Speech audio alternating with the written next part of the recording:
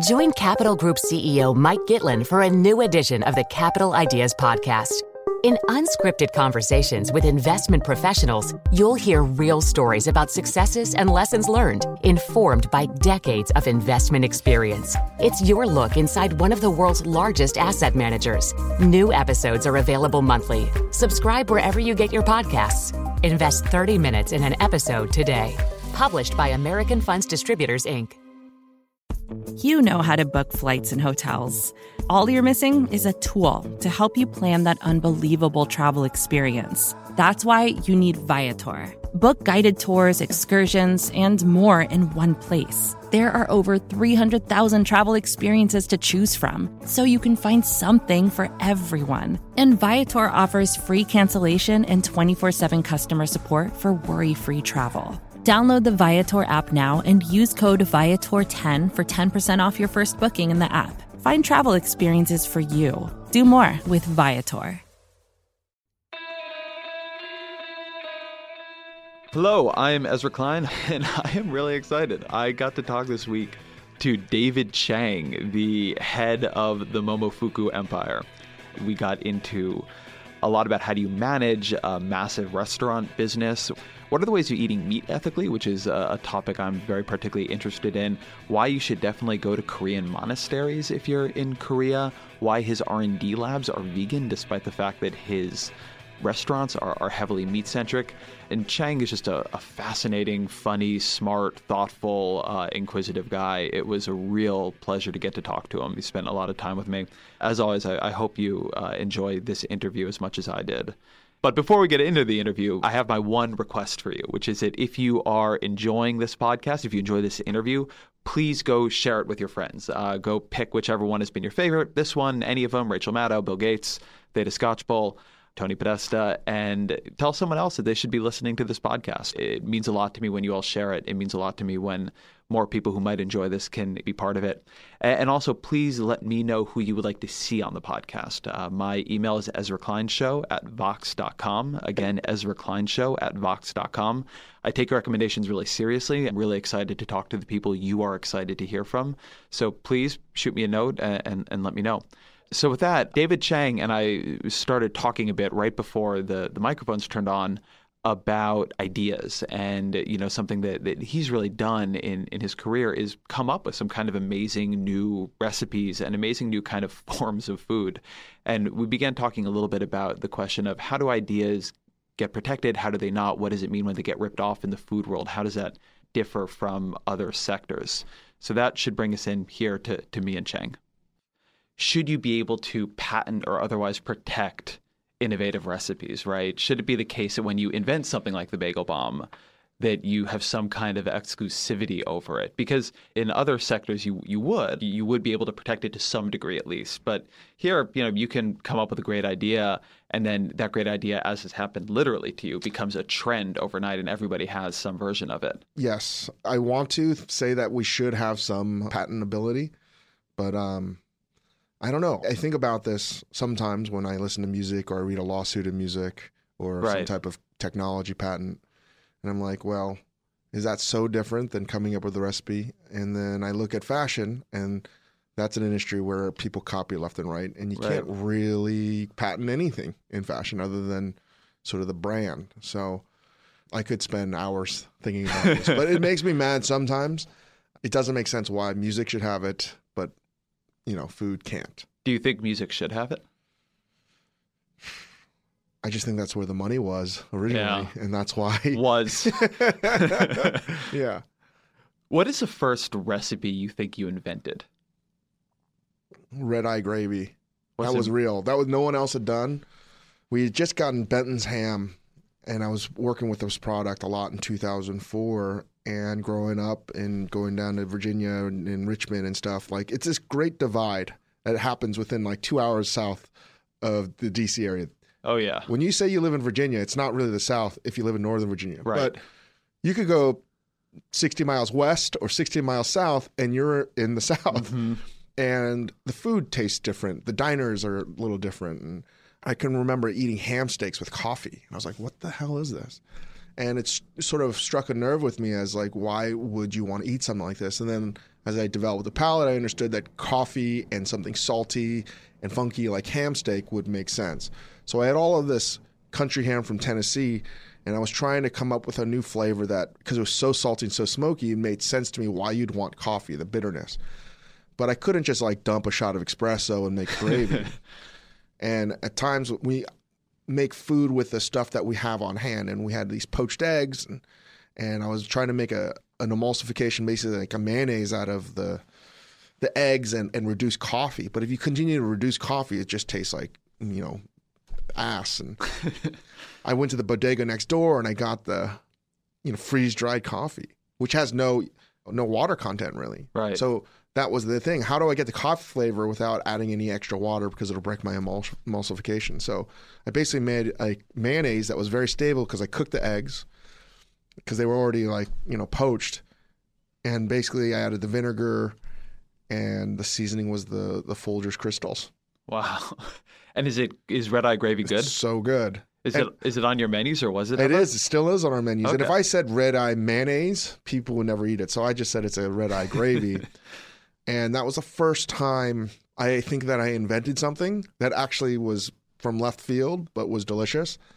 I've seen it on other menus too. And you're just like, well, that's flattering. You're like, wait a second. That's something that will never be mass produced. But I think what year was this that you invented 2004.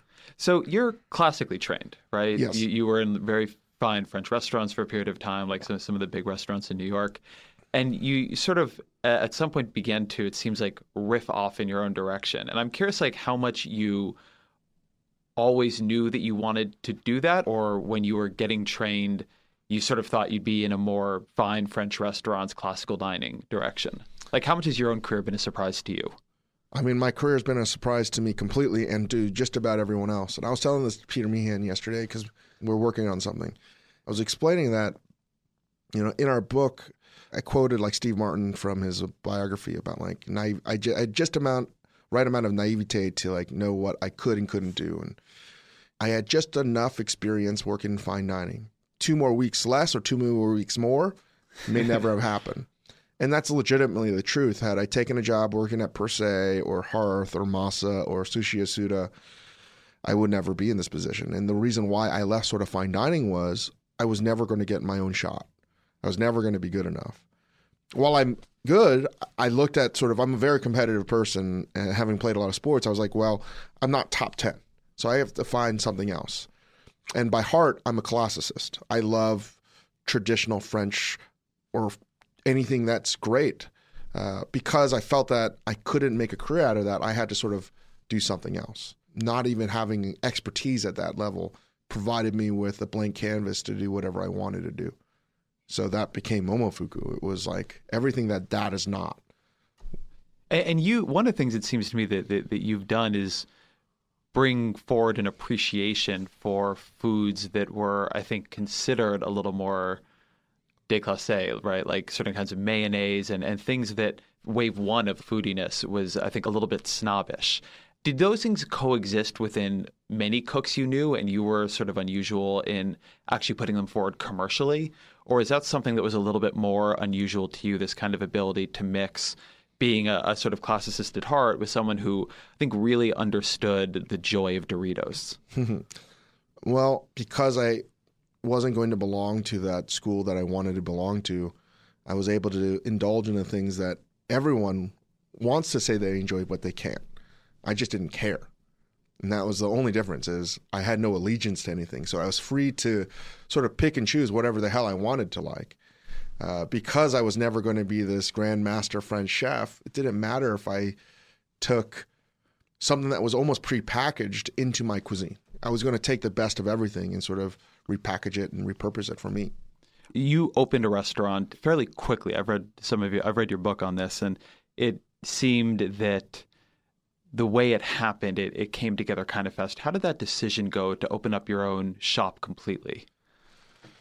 When you're 26 years old in 2004, opening a restaurant wasn't about opening a restaurant.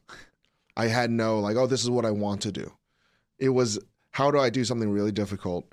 And when I actually opened up the restaurant, the prospect of having this now forever really scared me, because I actually didn't think about that. It was about getting something done,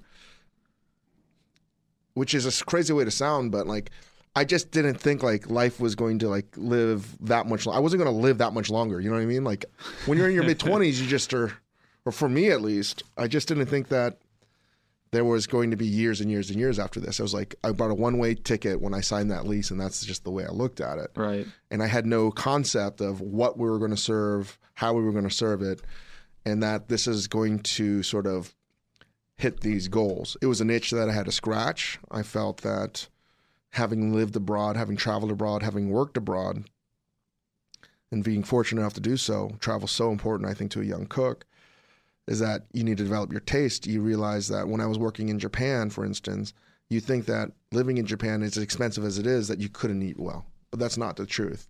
You can eat extraordinarily well in Japan cheaply. And you could probably eat well just about anywhere in the world, believe it or not, except in America.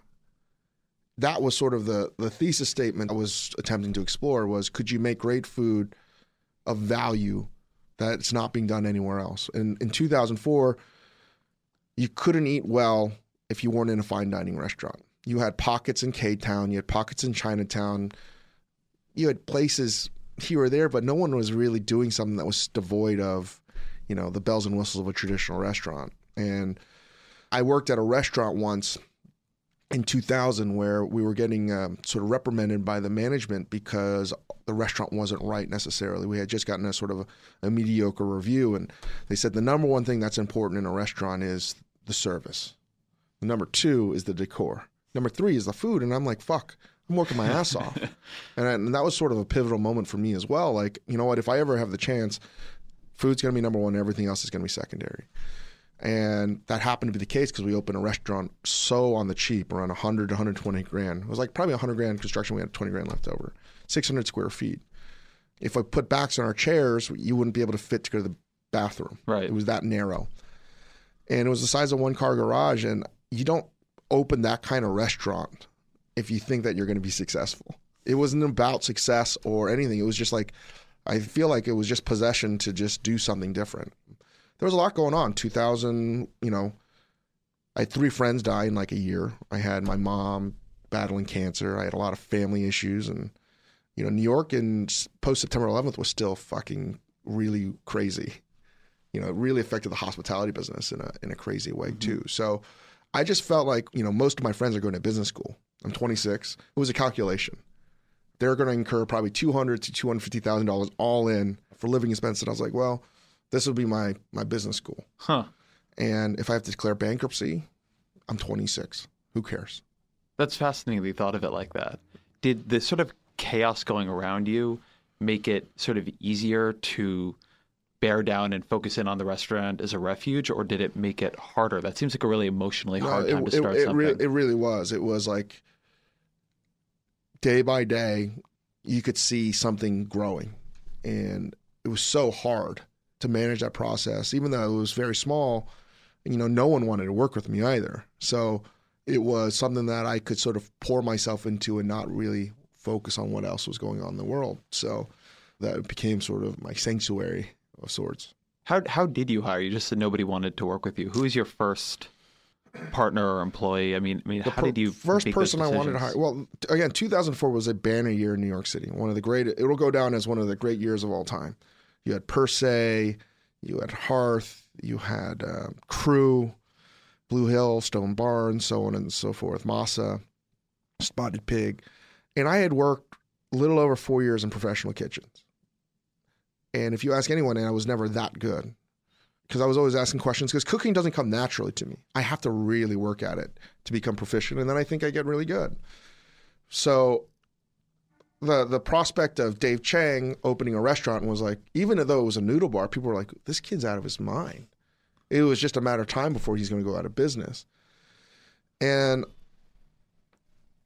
I don't blame any of my friends that I asked to open up restaurants that didn't join me because they were becoming sous chefs at Per Se, at Blue Hill, Stone Barns, like everyone. I would have done the same thing, so I don't hold a grudge at all.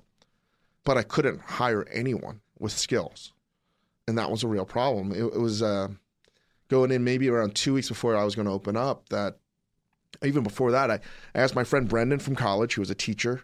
He just finished his master's degree in education, and he wasn't doing anything. I was like, dude, we could do this together.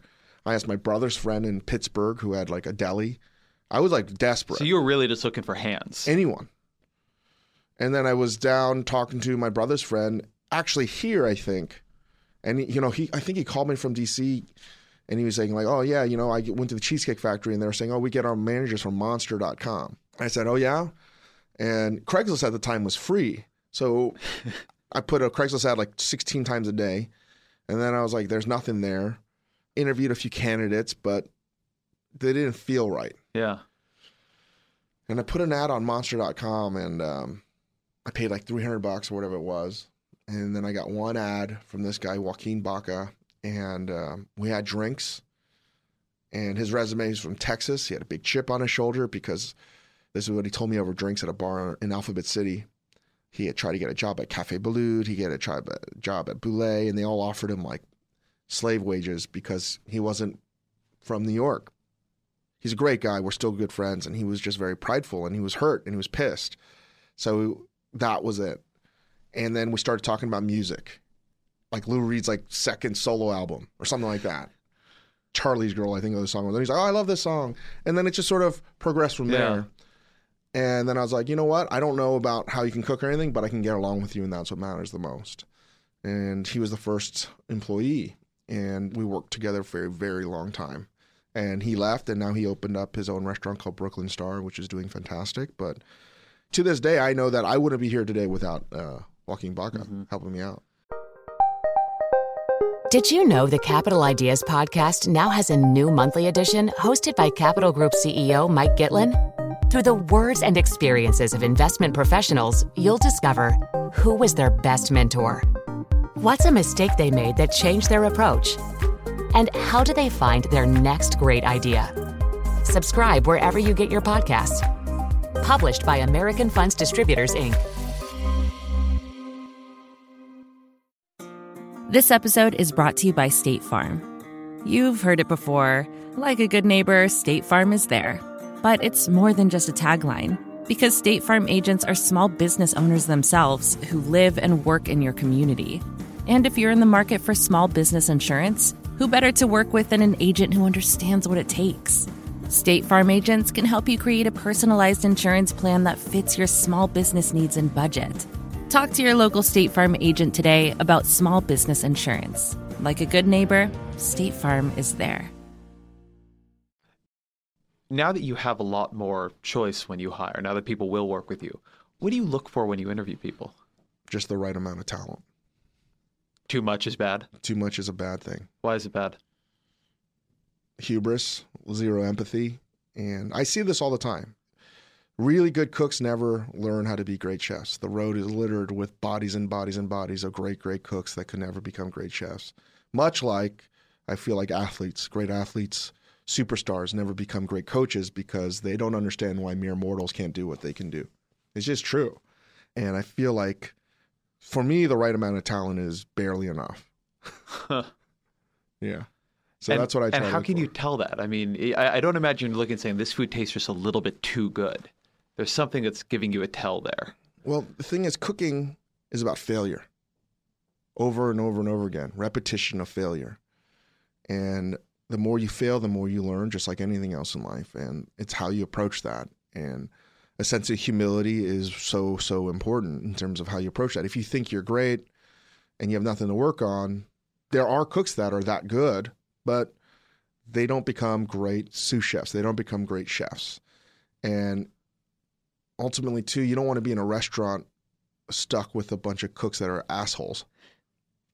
So you want to really surround yourself with good people that are, I'd rather have green people that have never cooked before that are earnest and want to do it right. That when someone fucks something up, a really good cook will say, like, you idiot, why would you do it that way? You're so stupid. Let me just fucking do it. The cook that I want now is, hey, they've become really good, but because they were not good, they've learned to sort of empathize with those that are not good. They're going to be like, hey, you messed that up. Let me show you how you can make that better. That's really hard to do in anything. You know, I am the grand master wizard at telling people how stupid they are. You know, but I'm learning, and I know that that's the type of individual that I would want as well. Someone that can also not only identify the problem, but interject themselves into the equation. What's the breakdown in what you do now? Because I think it's fair to assume, or I assume you're not spending that much time, like literally cooking meals in the restaurants, but maybe some. Like in a given week, what percentage of your time do you spend doing which things? It's crazy. I battled this a long time, how much time I spend in the kitchen. I cook very little. Sometimes I can go a couple months without ever cooking anything.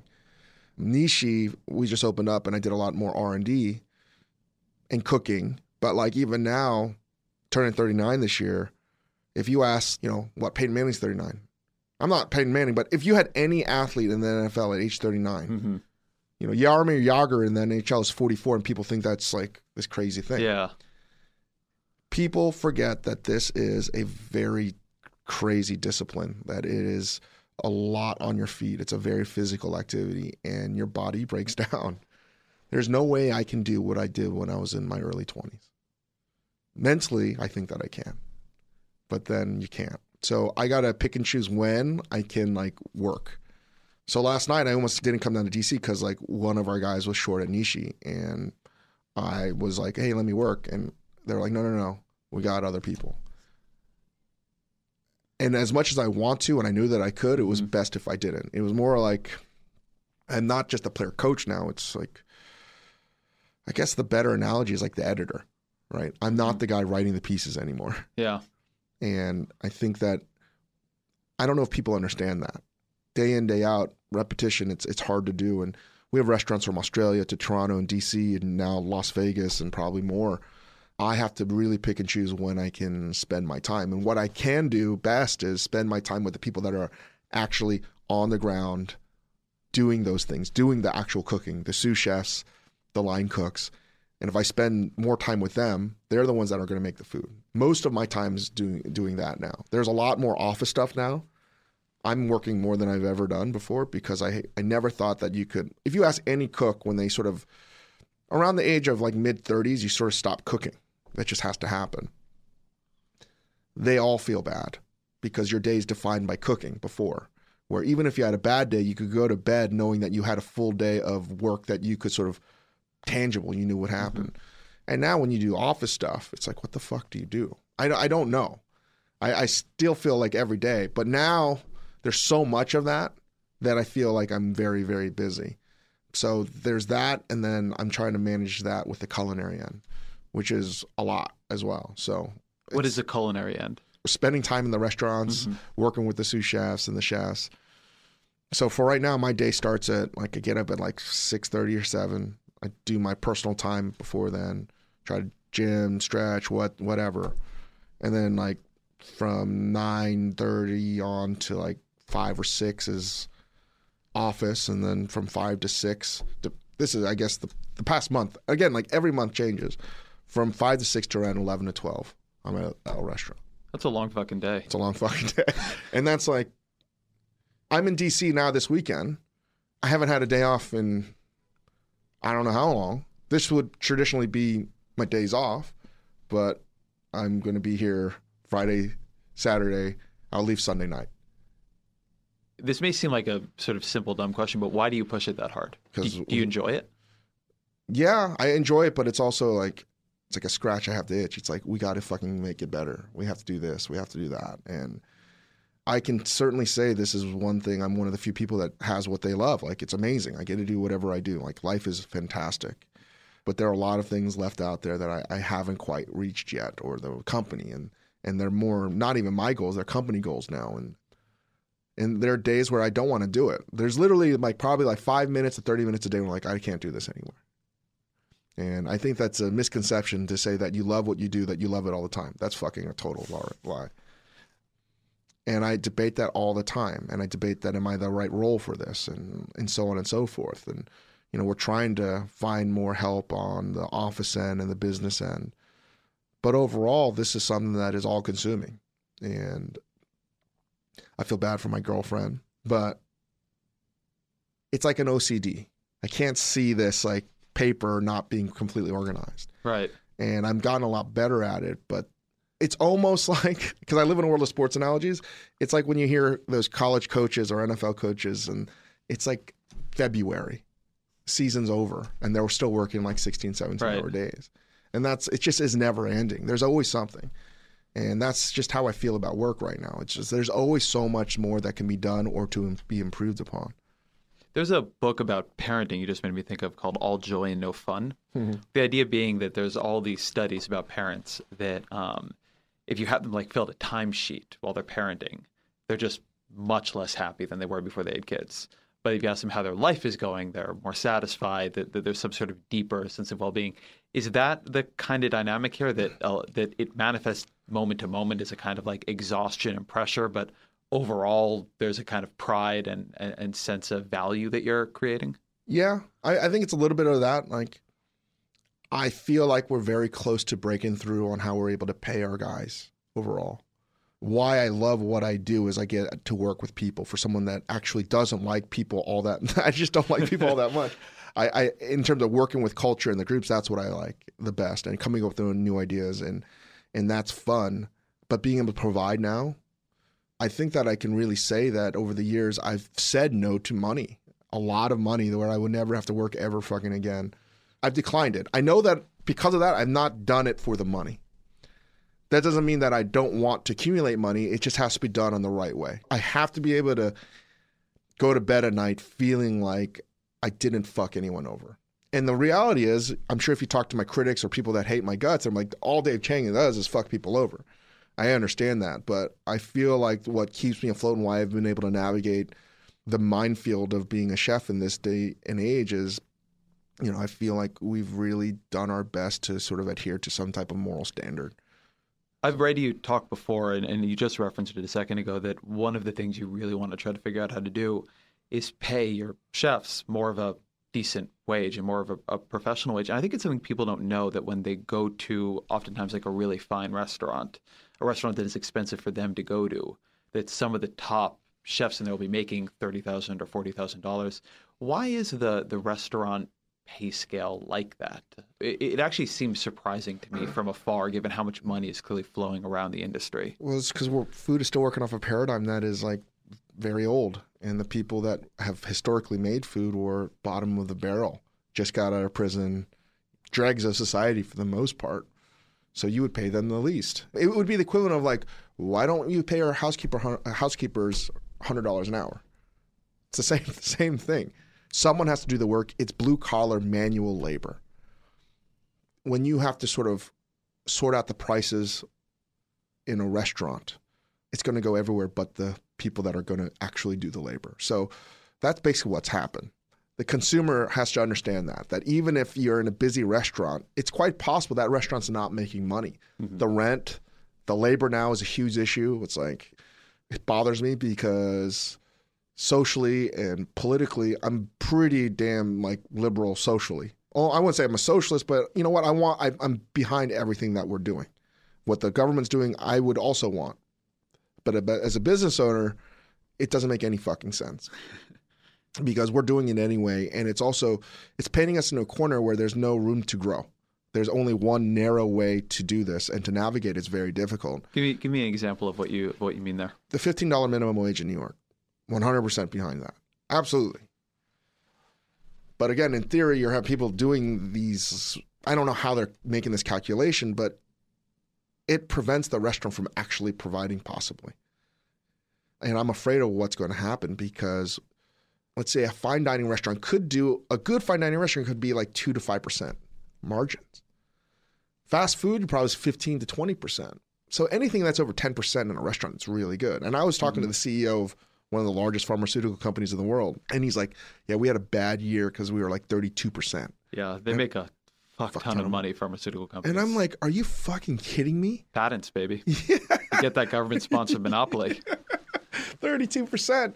And I don't think people understand that it is a labor of love. And the wages are really going to cut into the margins. And I think that the next 2 years are going to be very, very telling about the future of the culinary industry, because as much as I want to pay more overtime and how we train those people, I can't have – there's a perfect example now at Nishi. We're testing this no tipping policy restaurant.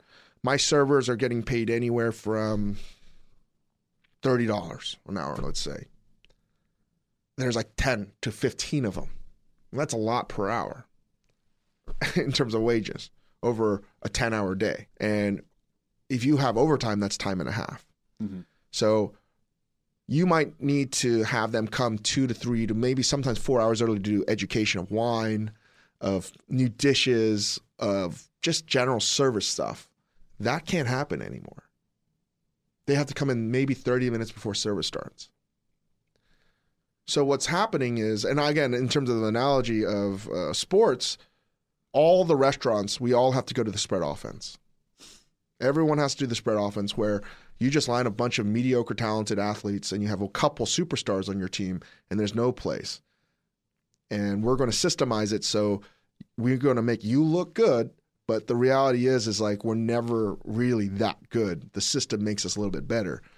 And that's what's happening. I believe the no tipping policy is forcing restaurants, which is why I have to explore it, because maybe there's a way we can make it better. If you watch sports, it's like every restaurant's going to run the spread offense, basically. And I don't know, it's a great concern. So I just want to say real quick, because I'm not sure everybody listening will be fully in on this debate. The no tipping policy, there's been a move among some New York restaurateurs, I guess including you, to eliminate tipping at sort of finer restaurants and try to increase, to some degree, I think it is, to increase prices and actually make it clear what you actually have to pay for the meal so that people can get a reliable salary. Yeah. And just make it a little bit more of a normal sort of compensation practice. Right.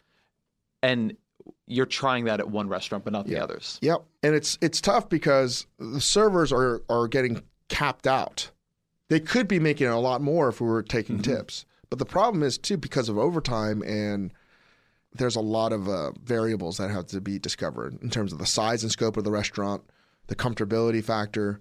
The size has a huge deal. If you have like a 200-seat restaurant or 150-seat restaurant, you can get away with some stuff. But my fear is the medium-sized restaurant from 50 to 75 seats, we could see the extinction of it in New York City. Really? It's just too hard to run. And that could be as a result of labor, because you need to have a certain amount of people to run a restaurant. I don't know if the numbers are going to work. So when you said you felt that you were potentially close on making a breakthrough on how to be able to pay your guys, what is making you optimistic there? I think that the breakthrough is going to have to come from just growth and expansion of other ways. So we're going to try to roll out Fukus, and we're going to try to open up more milk bars and things that are scalable, and just grow. And I think that just size can give you the buffer to sort of direct a lot of those savings back to your employees, because the no tipping is great, but I'm still reserving my judgment until I see it work. And right now, I think it works for a certain kind of restaurant. I don't know if it works for all restaurants. And that's where I feel like I would love to go to Albany and be like, listen, guys, it's fantastic, but can we create some provisions in this rule? So it's interesting the way you describe the business right now, because it connects to some things in media, which is the world I know better, where you have a lot of, particularly the newer digital players, but not only, creating a system where the underlying business of actually running sort of a news publishing website, it's a manageable business and you can make some money at it, but it's a tough business. And so they're sort of building out these cores that become sort of intellectual property machines. And then they begin moving the intellectual property into television. They begin moving the intellectual property into conference businesses and into these other things that, for whatever reason, have different margins, and that this sort of money begins to cycle through and the ideas are coming out of the core. And then like those ideas are being pushed into places where they can rack up slightly larger profits. Is that sort of the direction of the business model for Momofuku? Yeah, absolutely. And again, I look at fashion as the business template for the restaurants, and that's, I think, very similar to what I'm talking about now. It's, you need to have a brand, I think, in order to sort of sell everything else, and I don't think trickle down economics really works at all, but probably works pretty well in the restaurant business and the media industry, because you have the one or two things that most people will never really read or eat or hear or listen to, but it provides all the sort of stimulus for everything else. And if I can have a restaurant like Co., it allows me to sell a $8 or $9 chicken sandwich better. Mm-hmm. And, I look at it like Hermes. The Birkin bag, very few people buy, but allows them to sell the $300 to $500 bag, which is not cheap, but still of value to someone, and they want to buy it. So that's the way I look at it. And if we can grow the business so it's a brand where people know that they're getting something of value and innovative and delicious, then we can sort of siphon off a lot of that sort of savings, I think, and redirect it to our guys. Are there specific companies, either sort of historical or current, that you look at and take inspiration from? Yes, and not really, though. I view Momofuku more as like a sports team. So specific, you just really watch the Washington Redskins and think that is a great managed franchise? No. I'd rather it be like the Spurs or the Patriots, Yeah. cheating excluded. That's honestly almost every day. Sometimes that's how I like to get through some of the harder parts. It's like, oh, this is like running a sports franchise. How is it like running a sports franchise? In terms of the talent, in terms of organizing that talent, scouting that talent, grooming that talent. You don't want to be a team that only uses free agency to build that culture. It almost never wins. It's almost always about the culture that you groom from the guy that you drafted when they were a teenager or whatever, and building that person up, and all the business components to making money as part of the sports franchise. I believe are very similar, again, to how I view Momofuku, right? It's whether they're TV deals. Like a lot of teams don't make money, but it's the TV deals that make them money. And I think that's like an example. There's other avenues that can pay the salaries of my guys. How many people work at Momofuku now? Near 1,000. And how did you figure out how to manage 1,000 people? Because that's got to be really different than managing a restaurant where if you put backs on your chairs, nobody could walk to the bathroom. Yeah, I honestly, I'm in the process, and it's only been the past sort of 2-3 years that I've really been in earnest trying to do that. And as we grow, and to be honest, I'm terrible at it, I think. It's really hard managing people and managing people where I feel like I've gotten good to talk to people in the kitchen, right? And I thought, just because I would talk to someone in the kitchen, I feel like that's civil. But civility in the kitchen and in a corporate environment are completely different.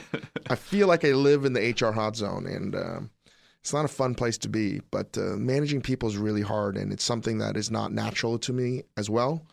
And I have to spend a lot of time trying to get better at it. Because I'm so bad at it, I want to get better at it. Do you like read management books, talk to mentors? Like, how do you? I have a lot of mentors, and I'm so lucky to have that.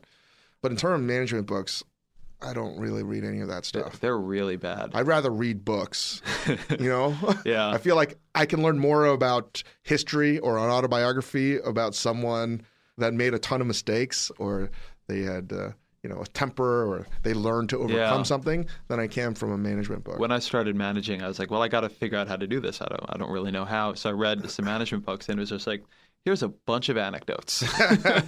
Take them and go forth, young manager. It's a really weirdly low evidentiary standard in that area. It's not all of them, but a lot. No, and I think that I've been lucky, and I've had some great people to sort of pull me aside and be like, hey, buddy, you can't act like this anymore. I think the best thing for management is just to be waterboarded with criticism. And this is what I tell like guys that are becoming sous chefs now, or even like anyone. Like I do my orientation now every month. I do like 2, because like I want to be. I tell them I may never work with you, like side by side. But the reality is like I want to make sure that your first introduction to Momofuku isn't a shitty one. Because almost everyone's done introductions and it sucks in a corporate culture. And over the years, we've had to embrace a corporate culture. Like, I got into cooking to be allergic to this stuff. And now I realize for us to get there, I feel like we need to embrace the things that, we never wanted to do. And I tell these guys, like, one of the anecdotes I have, which is true, is whenever you have beers with your friends after work or on your day off in the industry, all you do is talk shit. That's the unwritten rule in the hospitality industry is, the one commonality is all we do is talk shit, mostly about our bosses and the dishes that we make. And I was like, that's a rite of passage that we do. And the reality is one day when you become a manager, someone's going to talk shit about you. So view this as an opportunity to sort of like get better at this. And I don't know, man. I just view management as, for me, how do I do it? How would I want to be treated? Right. What are the pieces of criticism you've gotten that have actually changed the way you operated? People are scared. Huh. I want criticism. Maybe it's the tiger parenting from my parents, but I just don't view praise as something that's real. I mean, how many times have you said, "Oh, I love this. It's so good." Because you don't have the heart to tell someone that it sucks. Yeah. But when someone tells you that I don't like something, they're rarely ever going to be lying. See, I have a Jewish mother. I believe all praise is completely real. Like it's deeply felt, really means it. So I just have a hard time not getting criticism. I seek it out. And when someone was a lot of people were like, "Hey, Dave, no one wants to tell you anything because you're just a bully." I could go on and on. Everything that is possibly negative about a person, I feel, has been said to me. Not that it just hurts. It's okay, well, I thought that was true. Now I need to get better at it. And for me, I work best with criticism. And people have said a lot of negative things about me that have worked for me because I've asked for it. Doesn't mean that I'm getting better at it either, but I'm trying. This episode is brought to you by Choiceology, an original podcast from Charles Schwab. Choiceology is a show all about the psychology and economics behind our decisions. Each episode shares the latest research in behavioral science and dives into themes like, can we learn to make smarter decisions? And the power of do-overs. The show is hosted by Katie Milkman. She's an award-winning behavioral scientist, professor at the Wharton School, and author of the best-selling book, How to Change. In each episode, Katie talks to authors, historians, athletes, Nobel laureates, and everyday people about why we make irrational choices and how we can make better ones to avoid costly mistakes. Listen and subscribe at schwab.com/podcast or find it wherever you listen.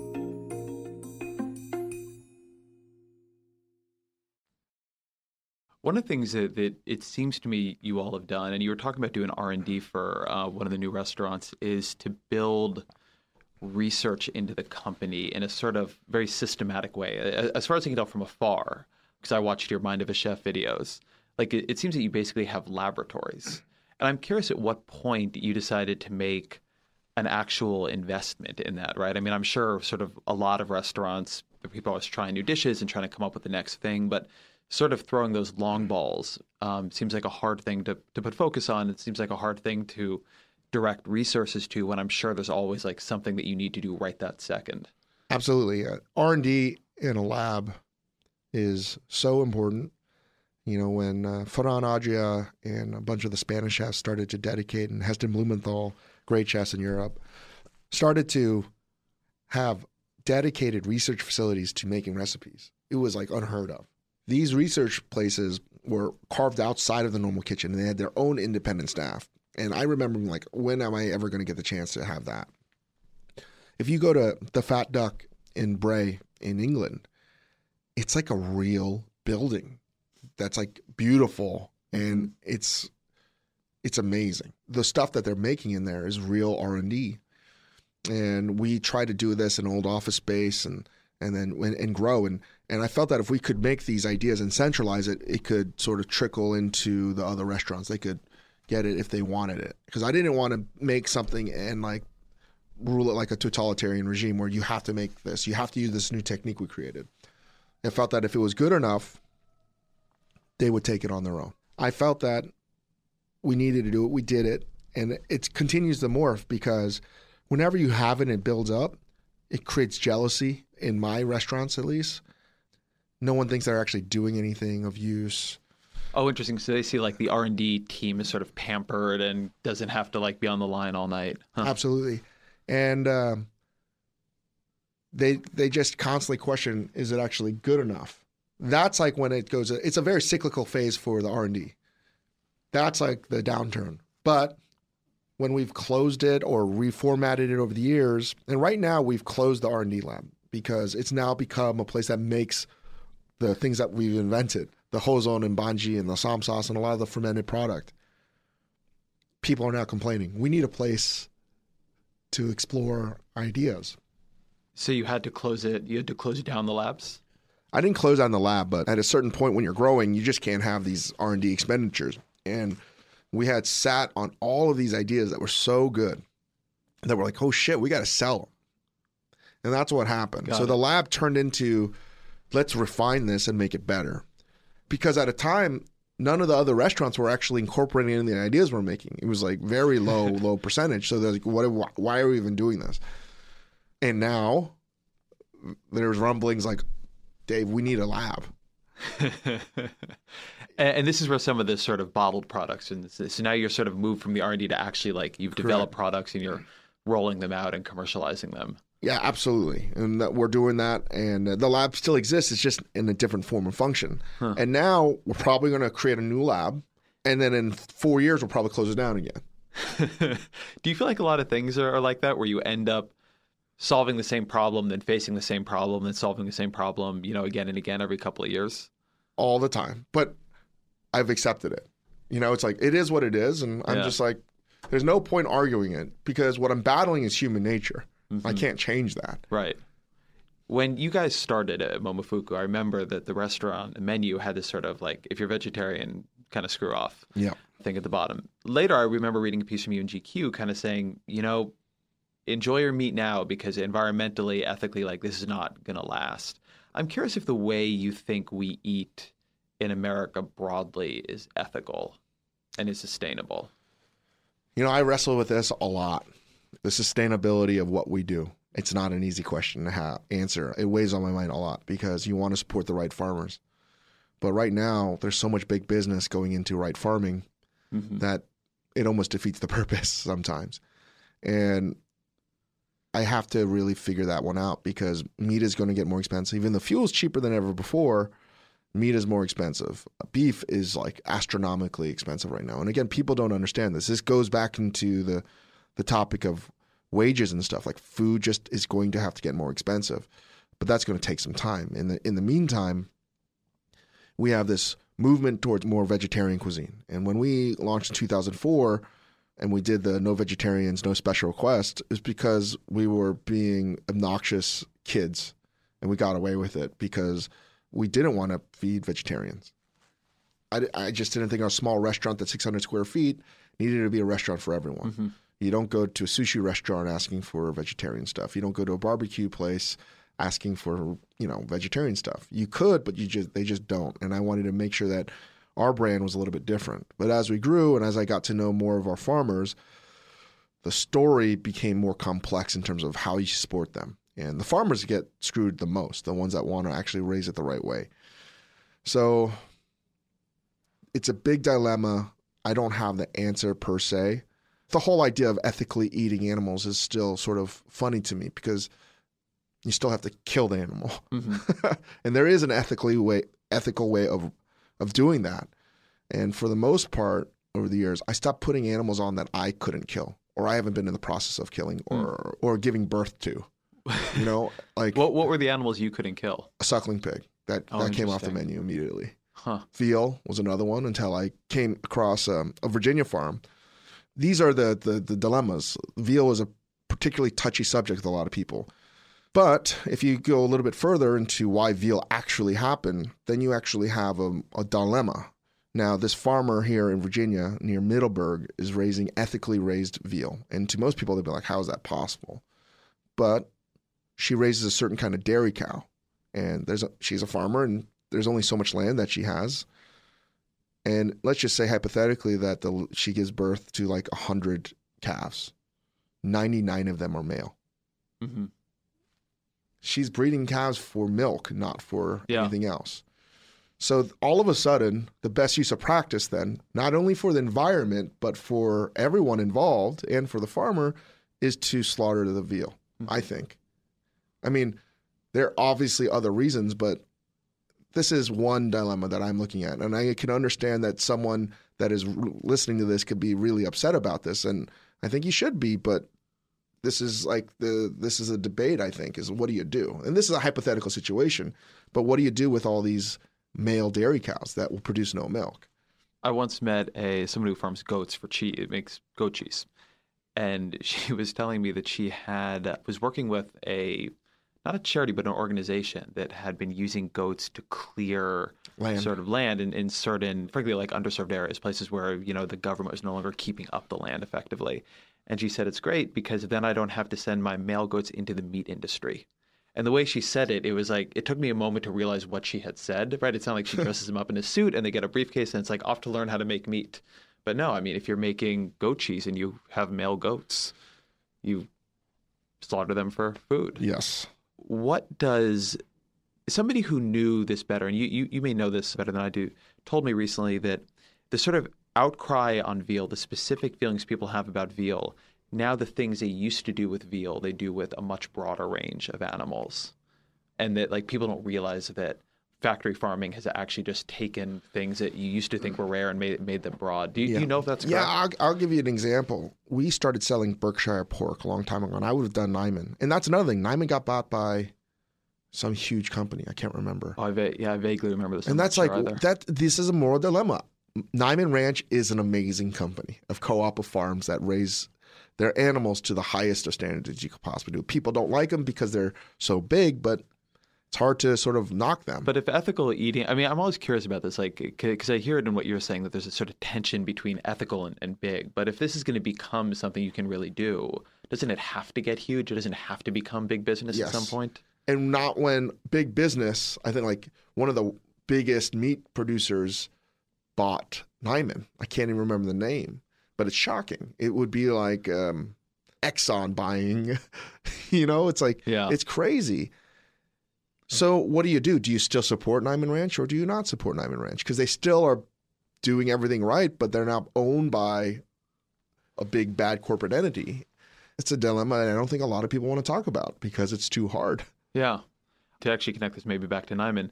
So Chipotle, which I think so far as I guess it's called fast casual chains goes, tries very hard to ethically source its meat, had a lot of trouble. I think still has a lot of trouble. It bought from Niman, but as it grows, it's not able to get enough of the ethically sourced meat. For a while, there was no pork at the Chipotles, at least around here.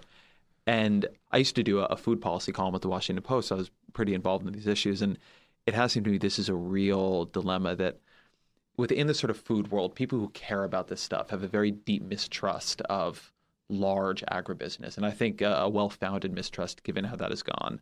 But that also ends up being a bit of a impediment to these kinds of companies scaling. But like ultimately, like if you want meat to be ethical, you've got to have enough for McDonald's to use, right? I mean, maybe we'll eventually just sell this by lab growing the food. Right. But in the short term, you somehow need some kind of bridge because you're not, I'm a vegetarian, but you're not going to get everybody there. Right. It's going to be an interesting next decade in terms of what happens because there's so much money in food right now.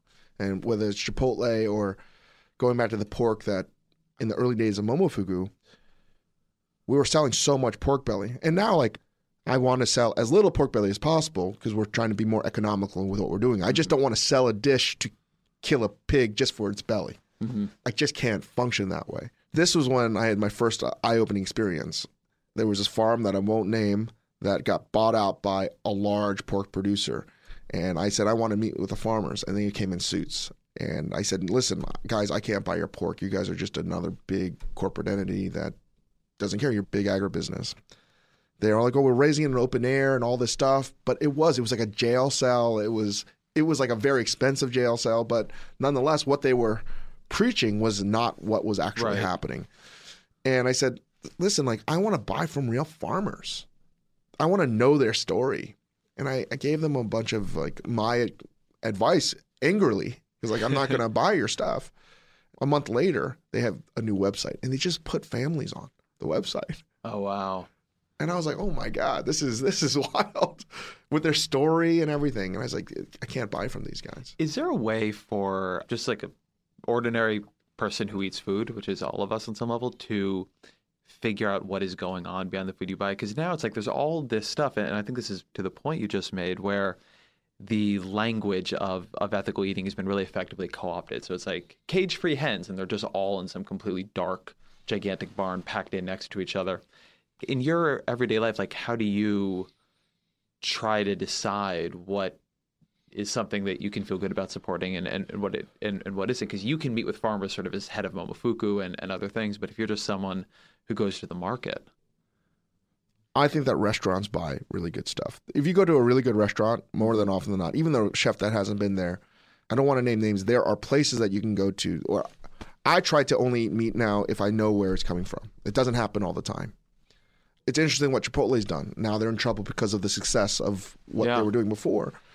I don't have the answer to that other than I think that you should be able to purchase from a chef, from a restaurant that you respect and admire. Because if they care about the little things, they're going to care tremendously about the food that they're purchasing. It's not always true, though, because you can't run a completely sustainable business. That can't happen. I can't get my garlic. I can't get my carrots all the time. Mm-hmm. Certain things you have to sort of have a give and take on. But for the most part, I feel like if you develop a relationship, almost like in the 50s and 60s, having a relationship with your butcher, this is the day where you have to have a relationship with your chef because that transparency is there. You were saying earlier that you're looking to scale the fried chicken sandwich shop that you guys created. When you think about a world where there are 5,000 of those or 10,000 or 500, I don't know what your ultimate hope is here. How does that change the process of purchasing? Well, that's a big debate right now for us. We're trying to figure out other ways. How can we utilize the entire chicken? And that's another debate too. It's like, how do I support my guys too? There's a huge quandary here that I haven't quite figured out. And I feel really good about the chickens we're buying right now. But what if there are days where this is something that we talk about as a scenario that we just have a ration of chickens that we can responsibly source? Mm-hmm. Instead of saying like, just tell them it doesn't grow on trees. I mean, it's as simple as that. Meat doesn't grow on trees. I think if people were part of the process, they would pay more money for it. But it's amazing what the meat industry has done to sort of sanitize the entire operation. Yeah. Britain is a completely different story. Like their TV shows are pretty gruesome. Oh, really? Oh, my God. British food TV is the best. Oh, see, I only watch the Great British Bake Off. Oh, I actually haven't seen, but people love that. It's amazing, but they don't slaughter anything. Right. Like, it's just... But, like, I was watching a show once where they took, like, inner city kids and they took them to an abattoir and, everyone took process in killing a cow. Mm-hmm. Like, that's hardcore. And that's going to change your perception on eating animals. And I don't think it's a light conversation to have. And I don't have the answer myself because... I want to do it the right way. Simple as that. But there's got to be a way that's the right way. But I don't know what that is yet. I feel good about where we're at right now, but I can foresee a problem where we were going to have to say, like, maybe we only have 500 chicken sandwiches today. Right. We're going to have to sell other things. So that's the debate is like, do we put salads on? Do we put rice bowls on? We're in development of something that is like a vegetarian version. I view this as a creative challenge for us to sort of work around it. Huh. And do you think about, are you following the lab-grown meat stuff? Yeah, Impossible Foods is pretty cool. And that's another debate. Like, you're vegetarian. Yeah. And you're doing that for ethical principles. Yeah. Now, have you tried it? Have you tried any of this stuff yet? Impossible Foods? No, I'd like to. But there are other things out there. No, Impossible Foods is in the name. Shit. Impossible Foods is doing the automated burger stuff. Okay. Everything's coming out of Bay Area. But would you eat a burger that tastes like a burger, but it's made from plant material? Yeah, definitely. See, but I think that's a goddamn dream. Yeah, it's a goddamn dream. I'm not vegetarian because I think it tastes better. But what's going to happen to a lot of vegetarians that are doing that for the principle of like they can't eat meat or the taste of meat? You know what I mean? Because it does. It's funny. Burgers are actually one of the things I really miss, but I've started over like months and months and months to begin to lose it, right? Occasionally I'll break and breaking feels less good and delicious each time, which weirds me out a little bit, right. the way that can change. But what if you could have something guilt-free that tastes exactly or even better than a meat burger? Tastes more meaty than a meat burger. I think that's going to screw with people. I really hope it doesn't. So I have this real belief that a lot of the things that are going to save a lot of the things we worry about in the food industry are going to violate a lot of the principles that people who care about food really hold dear. Like one of the big ones is that if there are going to be like answers to like the way people eat, a lot of it is going to be processed and prepared food. That there's this kind of, sort of burbling demand that everybody goes home and cooks. And I like cooking. It's a great hobby for me. I really am into it. But if you just look at time use and the way people use their time and like how much time they have, they're either going to have healthy options they can do real quick or they're not. And then they're not going to do that. And then similarly here, I think technology will do a lot of this. And, it's funny. I really think one bad thing that's happened with the conversation about vegetarianism is that it matters so much more that like if 80% of the population stopped eating meat on Mondays, then Right. 2% of the population doesn't eat meat at all. And it's become this kind of issue of like all or nothing personal ethics, when in terms of the consequence on the world around you, it's completely a sliding scale. Like if the only thing you ever ate was beef, like as a person, you would kill half a cow a year. Yeah. Like that's it. The all or nothing of it, I think, has been really, really bad. It's become too much of an aesthetic preference. And the all or nothing, what about the dilemma of, again, I always use this example. I have a lot of friends from college who are all philo majors, and they're all vegetarians, and I back them 100%. My anti-vegetarian stance was sheerly about our ability to execute it in a restaurant. So we were at a wedding, and we were on the Cape, and there was this local beef. They killed an old dairy cow. It was and all the local lobster and everything. And they requested vegetarian food. And it was like, I think it was like December. It was like 3 years ago. They got a plate of asparagus and all this other stuff that I knew came from Peru and Ecuador. Right. And I told them, I was like, what the fuck are you guys doing? This stuff literally came from here. There's no carbon footprint. There's zero nothing. And you refuse to eat that because of ethical boundaries. I was like, you're causing more damage by supporting this plate of asparagus than you are from eating something that's here. To me, it doesn't make any sense. Man, like the environmental side of it, right? The carbon side of it, I think is so fucking tricky. I've like tried to get a really good handle on this, of how much is done through a cow, how much is in chicken, how much is in different kind of vegetables. And it is just and the incredibly labor, hard. The labor beef too. is high, we know that, but like aside the from that, human labor that goes into this sure. too, that's the worst to Yeah. me. And and they were like the meat eaters almost. Right. And I was the vegetarian in a way. And I was like, what the fuck is going on here, guys? Well, one of the things I think about with that is, what do you do in a situation where it's already prepared, right? Like whatever you're doing, you're not increasing demand, Yes. right? And anything you do above that is going to increase demand. So you're just going to increase resource consumption. And one version of it is, well, by being annoying about being a vegetarian all the time, you're making people in the future, make a little bit less meat, make a little bit more vegetable food. But on the other hand, like in this, you're not ever going to come back here probably. And in this particular situation, you're just going to let this food go to waste. And I don't have a good answer. Like sometimes I'm like, fuck it. And sometimes I'm not. Right. That's the thing is it's so crazy that food can present such a dilemma like that. It's like, what are you supposed to do? And that's how I feel about chicken right now too. And just about everything, like pork, like we're using so much less pork than we ever sold before. It's crazy because I want to be better at it. I want to be a better custodian of how we sell it. And the same thing with chicken. And that comes with our purveyors. And there are dilemmas out there that we're going to figure out. I just don't have the answer right now. And that's where I feel about like vegetarianism right now too. It's like there are dilemmas out there that I don't think people have really thought through quite yet exactly what it is. But that working out to me is, you know what? I'm a vegetarian until that's this situation where, it's already dead and it came from the area and we didn't just kill it for no reason. It was an old dairy cow and we turned it into something delicious. We took lobsters from the area, we turned it into something delicious. And I'll eat this. Why can't we come up with another framework? It seems a little bit too rigid to say like, oh, I have to eat this plate of vegetables from Peru grown by sort of slave labor because I have to be a vegetarian. And this is what I think makes it incredibly hard. I think about this a lot in terms of the sort of conversation about climate change and products, where, you'll sometimes get into these incredibly esoteric debates about putting aside food completely. Like, did you buy this thing? Where did it come from? What was the carbon intensity in which it was used? And the reason I'm a big fan of these policies that somehow or another put a price on carbon is that as a consumer, I cannot make those decisions. I do not have enough information. I do not have the mental capacity. I am not smart enough, and I just don't have the time. And this kind of thing where we externalize a lot of the really bad shit that goes into what we consume, right? So, I mean, one reason meat is cheap is because we are being subsidized by being super cruel to animals. Yep. Right? It gets more expensive if you are a better steward of your animals. One reason vegetables are cheap is we are incredibly cruel to laborers who produce them and pick them and harvest them.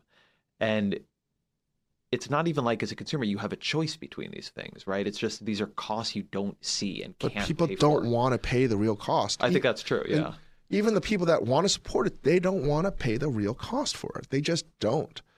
And it's a dilemma that I see. And I remember, when you start out as a cook, or at least I did, you believe the things that are told to you, like sustainability, all these things. You just do it because you have no choice in a way, because you're working for these chefs. And then when you're in it longer and you work with these farmers, you see it and then you believe it for real. And then you want to practice it. And then I remember doing a food bank thing probably a few years ago. And this was my first real interaction with the discrepancy between the slow food movement and sustainability and real fucking life. And we were giving out turkeys, and I was doing a demo on like how to make chicken soup and to stretch out your turkey or chicken or whatever it was. Yeah, it was chicken for under families of 4, but turkey if you had it. And I think we had a lot of like sustainably raised chicken and turkey. And then a lady comes up, and after it's done, we're handing them out. And the lady comes up to me and she's like, I don't fucking care about this, whatever the hell you were doing. Just give me my fucking turkey. She didn't say it like cursing, but I think she dropped a couple F-bombs in there because she was just like, I'm waiting for my turkey. You're giving me the stupid demo. I don't care. Yeah. And I'm like, very quickly, I was like, I'm sorry. Like, and she's like, how much is your fancy turkey? And I said, I don't know. In my mind, I was probably going to be like $60-$70. Yeah. She's like, I can buy 5 of these commodity turkeys or chickens and feed my family of 4 for a whole week. Why should I support this when they don't support me? And I was just like, I have no answer. You have every reason to buy whatever the fuck you want to buy when you can't afford a fancy turkey for the most part, grown properly. And to me, when food is priced out at what it needs to be priced out at, a lot of people are going to suffer. Yeah, I mean, and then you get into one of the big things, I think, environmentally is the developing world, right? What happens when everyone in India or everyone in China or Indonesia or wherever begins to be able to afford just a lot more meat in the diet, right? Or at least in the parts of these areas that do eat meat. And you really quickly get it's like, who the fuck are we to tell them not to do that? To say it's bad for the environment after we have basically like cooked the planet all on our own in the countries that have been energy intensive for a long time. And I totally agree. Like, there is not a good answer to that. I had a conversation here a couple weeks ago with Bill Gates, and he was saying that for him, the only solution to climate change is something where you actually invent a technology that can make the cost of energy, the climate cost of energy, zero, because you are just never going to be able to say to India, you cannot electrify. Like, you just can't say that. It's not a fair thing. There's a big debate that a lot of, again, people don't want to talk about our food. There was an organization that fed 200,000 people, I think, for 6 months. But that food came from Monsanto. Mm-hmm. This organization's getting shit because they got charitable food from Monsanto. And I'm like, listen, I think Monsanto is one of the worst fucking organizations on the planet.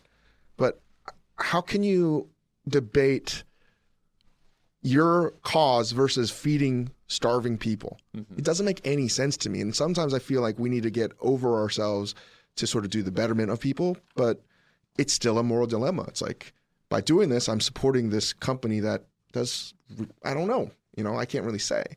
But that to me is why the conversation about scaling this stuff is so actually important, because unless we're able to get to somewhere where you have so much demand and such efficient business practices that you can somehow have a reasonably more ethical way of doing this, but it can be affordable, you're really just in a conversation at that point about personal aesthetics, right? You're really in a conversation at that point about how do you organize your life so that you feel good about it and you look good to other people, mm-hmm. right? If you care more about whether businesses are small than whether they're good, I don't see what the next step is, right? I don't see like how it becomes something that people who don't have the option of thinking about this stuff as like a luxury decision get to partake in it. Yeah, I don't either. I just amazing to me that there's not enough information or resource out there to sort of work through these dilemmas. Yeah. Because I think actually the reason why is people don't want to look, they don't want to answer these hard questions because it's just too goddamn hard. I think it really questions their own morality. Yeah. I also wanted to tell you just on the veggie food thing, I was at the Momofuku DC a few weeks ago, and you guys have a cucumber salad there. That's now. So good. Which is fucking awesome. So good. I'm a big fan of cucumber salad, and it's like the best one I'd had. Well, you got to try the chickpea hozon that we make. It's funny, in our lab, everything in our lab when it was really like in its heyday was vegan. Huh. And I didn't even know exactly how that came about, but in retrospect, it was because it was the thing that was the least analyzed in my world. Oh, really? Right? You can extract flavor from chicken and pork and beef and mushrooms and everything like that, but like, how do you make something that is traditionally not delicious very delicious? To me, again, that's a great challenge. What was there? So my wife is vegan, so I have to cook a lot of vegan at home. Were there any principles that you guys discovered that would be helpful? It's all for me? about fermented foods. That's We cook with a lot of kimchi now. A lot of kimchi, but I mean, my God, we were making this vegan cheese that was so good. So good. What was it made out of? Was it nuts? Nuts and chickpea. Chickpea to me is like this thing that continues to just be a gold mine for us in terms of ideas. It's so complex when you age it and you ferment it and you add Aspergillus oryzae, like the mold that is used in rice. It's like cheese ate cheese. It's crazy. And then you dry it out and you can shave it a little bit. But the problem is it takes like 6 to 9 months to make. But all the sauces, and to me that was so fascinating, was trying to go down a rabbit hole that most people didn't think it would ever do, which is anything that's vegan or vegetarian. Yeah. And it sort of became our mantra. It's like, we're not dealing with anything that's animal. Like, how do we extract the most flavor out of the things that most people can't assume that there's any flavor out of? And it was a joke. It was like Moneyball. We're going to try to find value where most people don't think there's any value. And we went to rye. We went to like all these New York State grains that are tremendous. Rye, wheat berries, beets, fermenting beets. We make a beet paste and we ferment it and we call it beet hozon. It's amazing. That's why the lab sort of changed too, is like, holy shit, we have this amazing stuff. How do we sell it? How do we even get people to even use this? Because it's so crazy. And is there somewhere I can buy your chickpea cheese? Well, we got to make it again, but we have the chickpea hozon that we make. And problem is I looked at what happened with Italian food, and I think the success, a lot of it goes to what Mario Batali had done. And more people know more about Italian food than ever before. It's crazy. They can tell you crazy pasta shapes. People know about stracciatella. They know about every type of Italian food item. 25 years ago, if you walk down a supermarket aisle, there was 1 or 2 types of olive oil. Yeah. Now, it's a whole aisle dedicated to olive oil. It's pretty wild. And I felt that, I don't know if Asian foods will ever have the sort of heyday that Italian foods have had, but for me to sell soy sauce and misos, like that, I think is a bet that I want to take in 25 years, because it's so good. Really great soy sauce. I mean, the thing that will change your life the most is if America can make great shiro miso, which is white miso. And like, if you get in Japan, I don't know if you've had it. Yeah.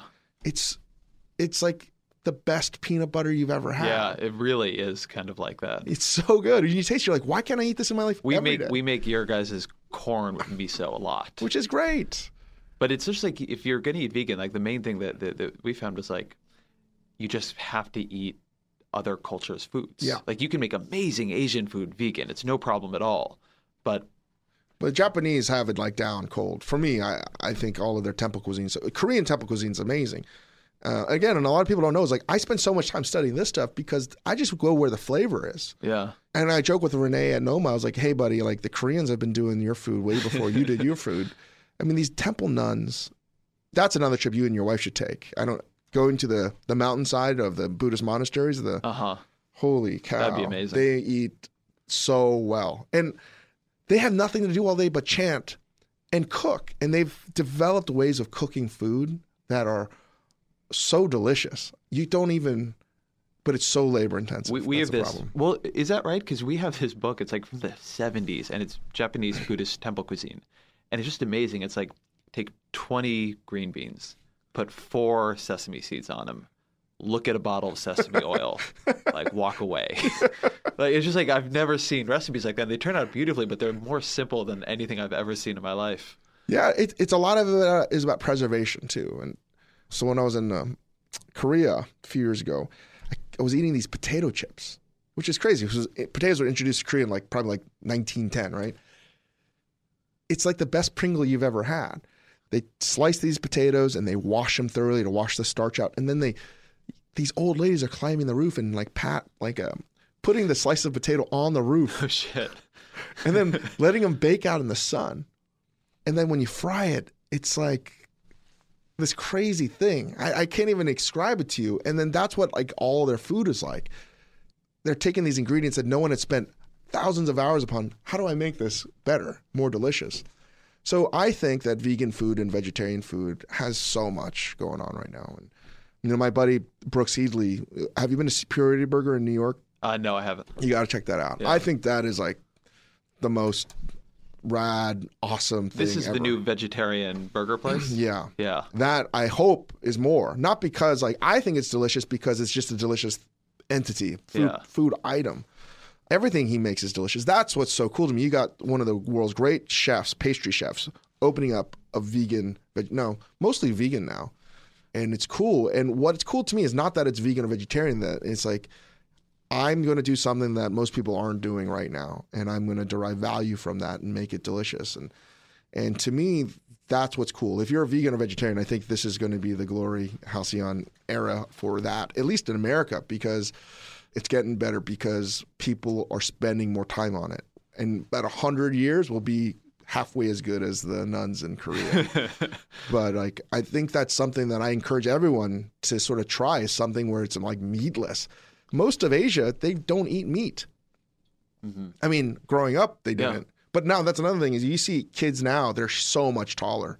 Yeah. Because of the protein. That's why my mom, when she came to America, it was crazy. I'm huge because of my mom. It was nonstop beef and milk.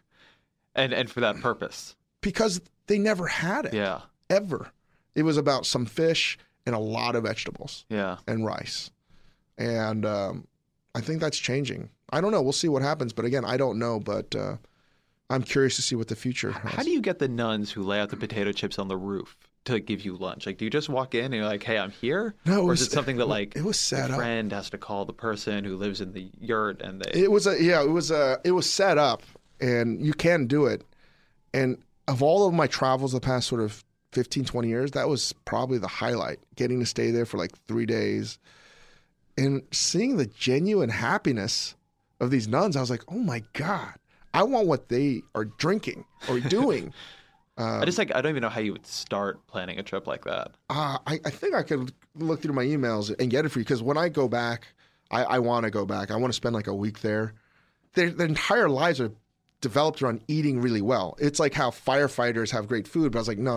Like these guys, they only pray, gather their own food around the mountainside, and then preserve it and then cook it. It was a sense of happiness, honestly, that I've never seen anywhere else. The thing that you see that these monasteries, Buddhist monasteries, do is that they're making all their own fermented products. Kimchi, vegetarian kimchi. They're making their own soy sauce, their own miso called doenjang. And the reason why American miso and all that production sucks is because they had too much salt. It's easier to produce on mass scale if you can control the microbial action with salt. But you get more flavor with less salt. And the stuff that these guys are making, I don't know if it could ever pass a health department inspection. It's very clean, but like the flavors are just wild. There was this young woman that would follow me around everywhere, and she would literally just like put her hands together and go, bing.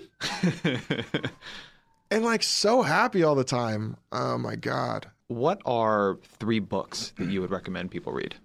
Oh my God. I really like, at work, I make everyone try to read the Checklist Manifesto by Atul Gawande. It's a great book. It's a great book. It's a great book, man. I love that guy. Yeah. I love everything he writes.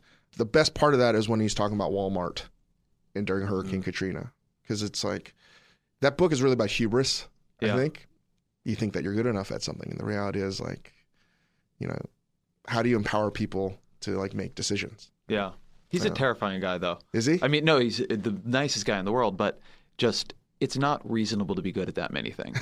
Like, he makes me feel, you're talking to me like, oh, you're the best, I do a lot of writing on healthcare. It's like, oh, well, you're the best healthcare writer like in the country, but also you do 200 surgeries a year. And also you're doing a World Health Organization trial on how to save lives in the developing world. And it's like, I went home and played video games last night. Like, you make me feel like a bad person. That's a terrific book. I should reread that. The one that I think about more than I realize is that it's not really necessarily a book, but a small chapter in a massive book, the Bhagavad Gita, which is a ridiculous thing to say, but I always turn to it because it's about decision making as well, and also about indecision in the presence of the worst decision in the world, which is basically genocide for Arjuna at the time. And I think that I don't know how it comforts me, but I'm always thinking, like, when I have a tough decision, it's like, what is the actual worst thing that could possibly happen in this decision? And it can't be as bad as I think it could be. So I like that one quite a bit. And I read a bunch of weird stuff in college. That was one of them. I don't know. Another one that I recommend that has come more into my life recently is something from college that was influenced the new restaurant quite a bit is Gödel Escher Bach by Douglas Hofstadter. Won a Pulitzer in 1982. It's about a lot of logic and about a self-reference and patterns that you see in things. How did that influence the restaurant? I took an advanced logic class in college by a professor that helped inspire, who wrote a book on logic that helped inspire the book, Gödel Escher Bach. So we read a lot of it. Longer story, it stayed with me for a long time, and it's something that I've read over the years. And it was about, could I make food that looked Italian but not Italian at all? And I think that there's self-reference in the food that I'm trying to make in general, not just in niche, but when you eat something so delicious, I feel like it transports you to another moment. And I always talk about that Ratatouille moment, the great Pixar movie. But at the end, the critic, he's not eating Ratatouille. He's eating bialdi. That's Turkish. That has nothing to do with Ratatouille at all. And I feel that human nature, we all can taste something delicious, and that is sort of a universal thing. And it's like, how do you make something so delicious that, there are things that you can... I give an example. We have a Korean dish called sujebi, which is chicken soup with clumps of flour, basically, as a dumpling. You have chicken and dumplings in the South, the best versions of which are made with chicken bouillon and flour dumplings, clumps of flour, basically. The Korean version is, in my opinion, the best version is made with anchovy and seaweed. And you have Italian cuisine, you have malfatti and brodo, which is a little bit fancier version, but it's the same thing. Clumps of flour, chicken soup, dumped with Parmesan on top. All three are the same dish. The only thing that really separates those three are the price point.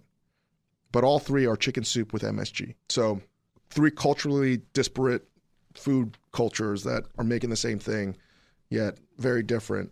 And I know it's delicious. So what if I take the best of all 3 and merge it into one? And I don't know if that makes any sense, but to me, it's like, then what are you eating? Are you eating Italian food? Are you eating Korean food? It's another thing. It's like when you eat kimchi or you eat sauerkraut, like, it's the same thing, but there's a completely different understanding of sauerkraut and kimchi. But it's absolutely the same thing. So if I'm making kimchi, I'm making sauerkraut. If I'm making sauerkraut, I'm making kimchi. So that's fascinating. I don't know if that makes any sense. Whenever I talk like this, it sounds insane. No, it does. It totally makes sense. Like it's like a fascinating question of just like cultural perception. Right, but it's limited by culture. But we do need, I believe, some cultural understanding to make something more delicious.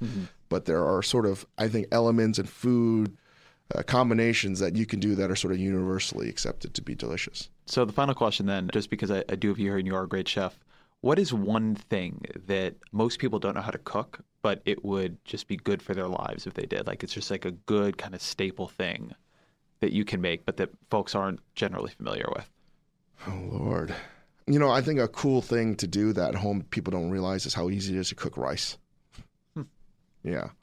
Or even grits or something like this. Like grain, people are going to eat so much more grains going forward just because of the supply and volume of it all.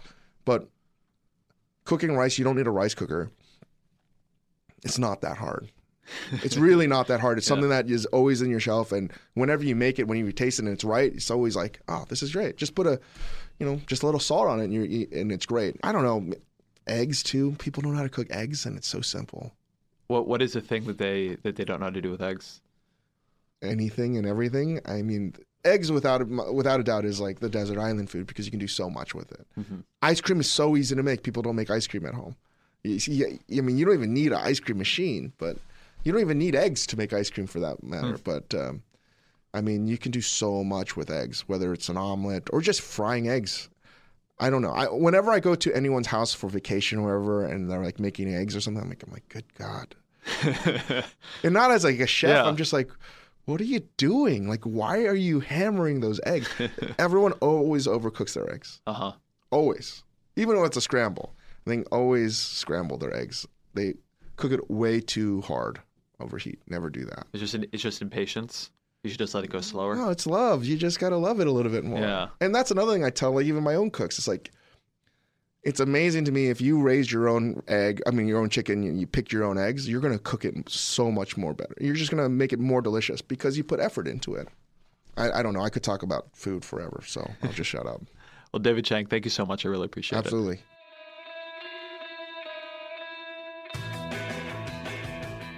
Thank you to David Chang for spending that time with us. Again, I really hope you enjoyed that as much as I did. Please rate us on iTunes or wherever your fine podcasts are downloaded. Thank you to my producer, AC Valdez. This has been The Ezra Klein Show, a production of Vox.com and the Panoply Network.